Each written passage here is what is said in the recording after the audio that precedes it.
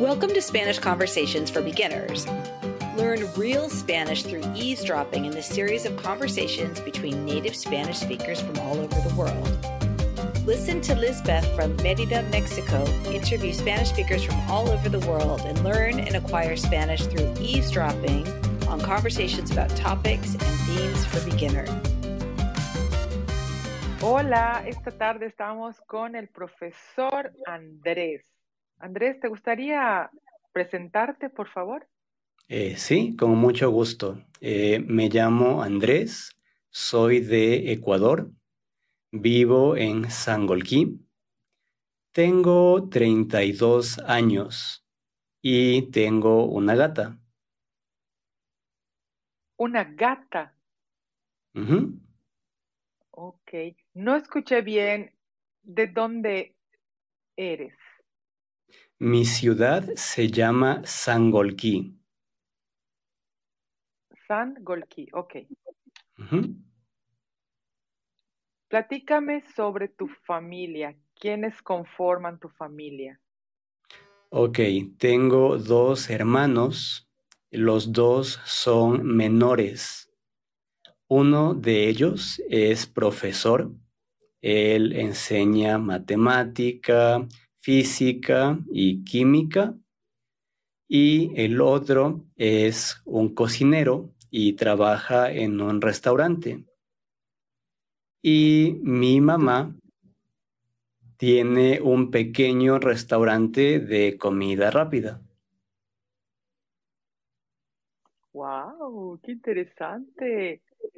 Ujú. Oye, ¿me puedes también describir tu personalidad y cómo eres físicamente? Ok, físicamente soy un poco bajo. En realidad, yo soy el hermano mayor, pero soy el más bajo de todos mis hermanos. También soy delgado, entonces necesito comer mucho para ganar un poquito de peso. Y mi personalidad. Creo que soy un poquito introvertido y un poquito extrovertido, una mezcla de las dos cosas, pero un poquito más introvertido.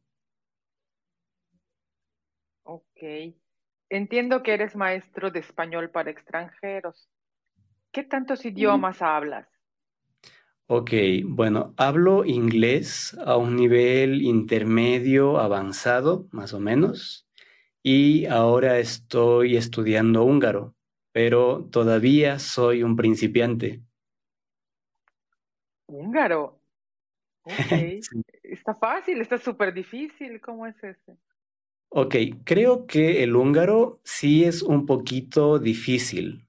Hay cosas similares al español o al inglés, pero hay cosas completamente diferentes y es difícil aprenderlas. Es el que tiene un abecedario diferente y unos acentos y Eh, unas cositas que van sobre las letras diferentes. sí, las vocales del húngaro son un poquito diferentes, pero el resto del abecedario no, es muy similar al español. Ok. Oye, ¿y cuántas clases tienes al día entre las que tú das como maestro y las que tú recibes como alumno?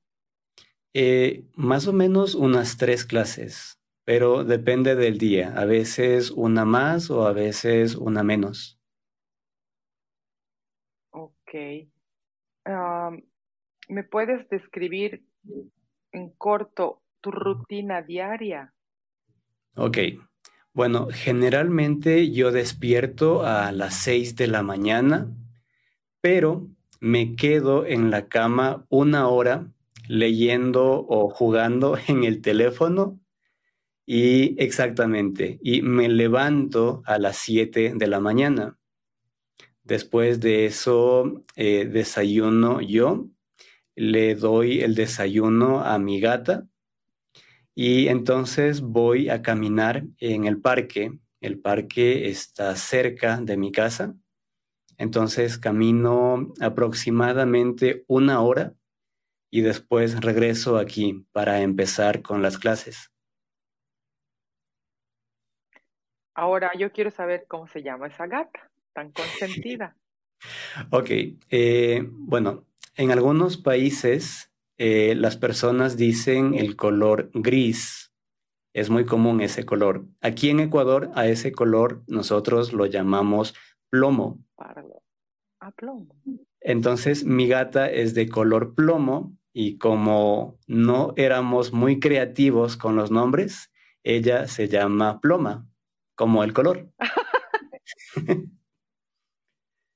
Ok, y incluso, por ejemplo, porque gris no se le pone género, no es gris el caballo gris y la mesa gris.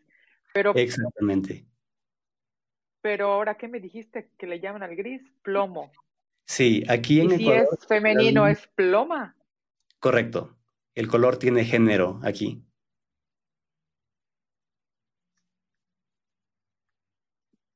Ploma y plomo. Pero solo esta.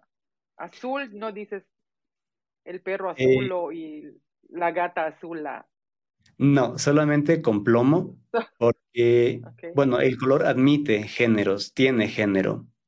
Y especialmente porque en muchos países la gente va a usar gris para ese color. En Ecuador no es muy común. Aquí lo común es decir la gata ploma, el auto plomo, etcétera.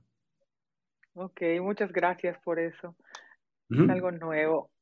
Oye, ¿y qué hiciste el verano pasado? El verano pasado, buena pregunta. A ver, el verano pasado aquí en Ecuador todavía estábamos un poco confinados, entonces realmente no hice mucho. Trabajar, hacer un poco de ejercicio en el parque, a veces caminatas con amigos, pero fue eso principalmente. Ok. ¿Dónde haces tus compras? ¿Te gusta hacerlo o cómo haces tus compras? A ver, cerca de mi casa hay varios centros comerciales y supermercados. Entonces, muchas cosas las compro en el supermercado, pero algo bonito de mi ciudad es que existen muchas tiendas pequeñas, tiendas de abarrotes. Entonces, necesito caminar literalmente una cuadra, una manzana desde mi casa hasta la tienda Mm. y puedo encontrar cosas como frutas, muchas clases de comida, verduras. Entonces, creo que la mitad de las compras en un supermercado y la otra mitad en una tienda. ¿Y cómo se llaman esas tiendas de abarrotes o cómo le dices tú a esas tiendas de abarrotes? A ver, aquí nosotros lo llamamos simplemente tiendas, que para algunas personas es un poco confuso porque puedes pensar en una tienda de ropa, en una tienda de electrónica, pero no, aquí tienda es eso, una tienda de abarrotes en la esquina de tu casa. Sí, es que aquí en México y donde yo vivo también, en cada esquina o en cada dos calles hay una tiendita. Nosotros le Ujú, decimos tiendita. tienditas, Es curioso. entiendo. Ok. Ah, me platicabas hace rato que te lesionaste el brazo, porque es que la siguiente pregunta es, ¿juegas algún deporte? ¿Practicas? Y pues ya me dijiste que sí, ¿no? Pero cuéntanos sobre esto. ¿Cuál es el deporte que practicas y qué te pasó? A ver, bueno, tuve un accidente jugando fútbol y lo triste de esto es que generalmente yo no juego fútbol. Ese día tuvimos un paseo con unos amigos y antes de almorzar decidimos jugar un poco. Entonces yo no quería correr tras una pelota y dije, ok, yo voy a ser el portero del equipo. Entonces alguien pateó la pelota, yo quise evitar ese gol y salté, pero cuando caí, no sé qué pasó, no sé cómo caí, pero mi brazo simplemente sonó, algo sonó aquí dentro en el brazo, Crack. exactamente, y después no pude moverlo. Entonces tuve que ir al hospital a emergencias y el doctor confirmó mi sospecha con una radiografía y dijo, tu hueso está fuera de su lugar. Entonces, eso pasó jugando un deporte que generalmente no juego. La moraleja, si no eres deportista, no juegues deporte. Entonces, Sí, tú no practicas ninguno. Tú no practicas deporte, solo la caminata, que ya nos comentaste. bueno, en realidad me gusta entrenar aquí en casa y en el parque, pero me gusta la calistenia. No me gusta un deporte específico. Sí, perfecto. Con tu propio peso. Ok, Ujú, correcto. excelente. ¿Cuál es el deporte popular en tu país? Ok, creo que el deporte popular en toda América Latina, que es el fútbol, a las personas les encanta y puedes ver los estadios de fútbol llenos, completamente llenos de personas cuando hay un juego importante. ¿A ti te gusta ver algún deporte? Honestamente, no. No soy bueno, no soy especialmente bueno con el fútbol, con el básquetbol. Si tú quieres ganar un juego, no me quieres en tu equipo, pero me gusta jugar. Prefiero jugar en lugar de ver un juego. Ok, correcto. Cuéntame, ¿cuál es tu película favorita? Ok, esa pregunta es fácil. Me gusta mucho el efecto mariposa. Wow, buenísima, con Ashton. Ajá, Exactamente, esa perfecto. película. ¿Y tu serie de televisión o de alguna plataforma, alguna serie que sea tu favorita o el que estés enganchado ahora? A ver, eso es más difícil de elegir en realidad. Pero, por ejemplo, me gusta mucho una serie que se llama ¿Cómo conocí a tu madre? Entonces, no Ok, sé, eh, no sé qué tan popular es en otros países, pero a mí me gustó mucho. es muy popular. Intenté verla y no capté el tipo de humor. No, Ujú, entiendo. pero sí, igual aquí en México es muy popular. Mis hermanos, que son menores, muertos de risa y yo no lo entendí de qué se ríen, pero bueno. Sí, ellos Sí, dicen, no, es buenísima, tú ya eres vieja, pero no les hago caso. Entonces, eso es lo importante. continúo con tus preguntas. ¿Me Ujú. puedes describir la comida típica de tu país? Ok, esto es más complicado. Bueno, yo creo que no existe una comida típica en Ecuador, pero existen comidas típicas dependiendo de la región. Pero, Entonces, por ejemplo, me, me puedes decir, porque sí, igual aquí, ¿no? En cada estado hay un plato que es significativo, pero en general en México nuestra comida te puedo decir que está basada en maíz y cerdo principalmente. ujú, entiendo. Entonces, algo así concreto, ¿cómo es la comida típica en Ecuador? ¿Qué comen mucho? Que más bien, Ok, después te voy a preguntar más adelante, ya que me expliques qué platillos y nos vamos a relamer porque nos va a dar hambre, pero ahorita solo es cómo es la comida típicamente en Ecuador. a ver, entonces la comida generalmente utiliza mucho arroz. En Ecuador comemos bastante arroz. Además, bastante papa y también maíz, como en México. Entonces, creo que tenemos una dieta similar y tal vez Muy lo que similar. cambia es la forma de preparar las cosas. Y además, en Ecuador, la gente come muchísimo pollo y también carne de vaca. Ok, y ustedes sí tienen vacas. Aquí en México Eh, solo en el norte.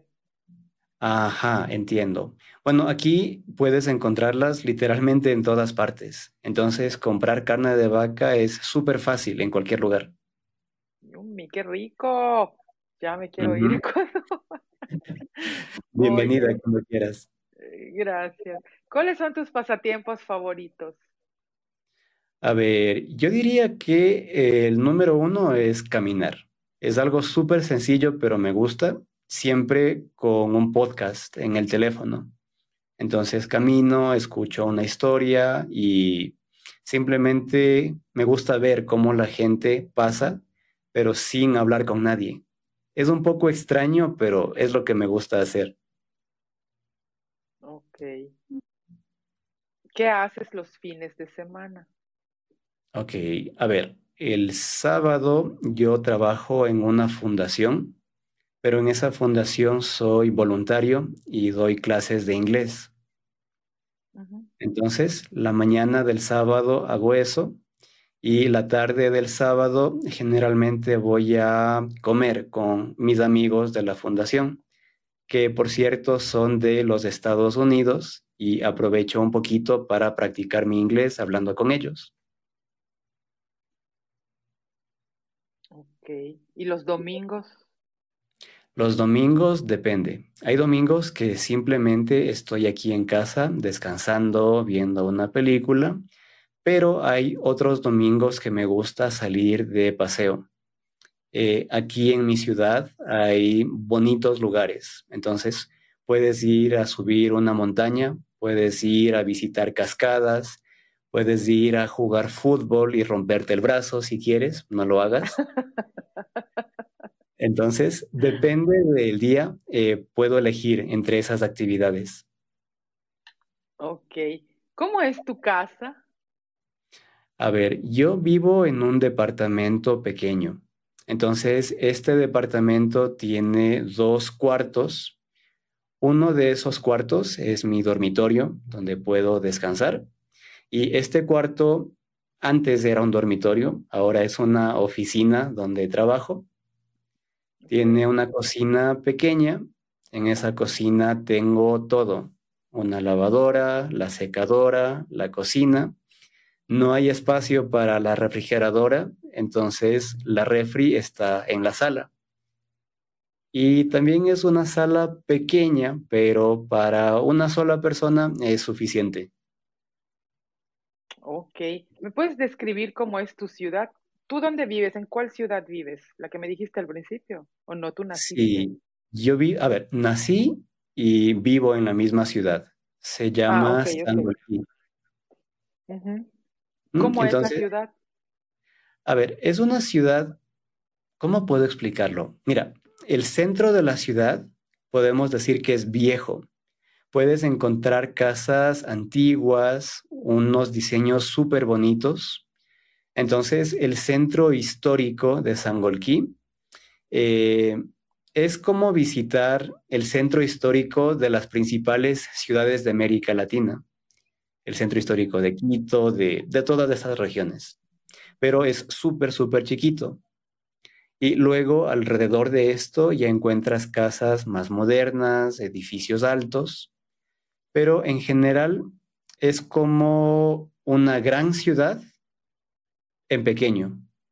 Tenemos centros comerciales, bancos, universidades, hospitales, pero no existe el caos que tiene una ciudad más grande. Entonces, por eso me gusta aquí. Y alrededor del centro de la ciudad hay bastante naturaleza. Como te dije, hay montañas, ríos, cascadas. Gracias. Ajá, es bonito. ¿Qué haces durante las vacaciones? A ver, la fundación en la que yo ayudo, a veces, antes especialmente, organizaban campamentos de verano para niños. Entonces me gustaba ir como voluntario y ayudar para esos campamentos. Y a veces simplemente íbamos con los niños a jugar en el parque o preparábamos actividades dentro del edificio de la fundación. Entonces, realmente yo trabajaba como voluntario, pero como era algo diferente a mi trabajo, para mí eran vacaciones. We hope you enjoyed this episode of Spanish Conversations for Beginners. If you'd like to see the questions that were asked or sign up for the free masterclass, head on over to the blog reallifelanguage.com/reallifelanguageblog. Hasta la próxima.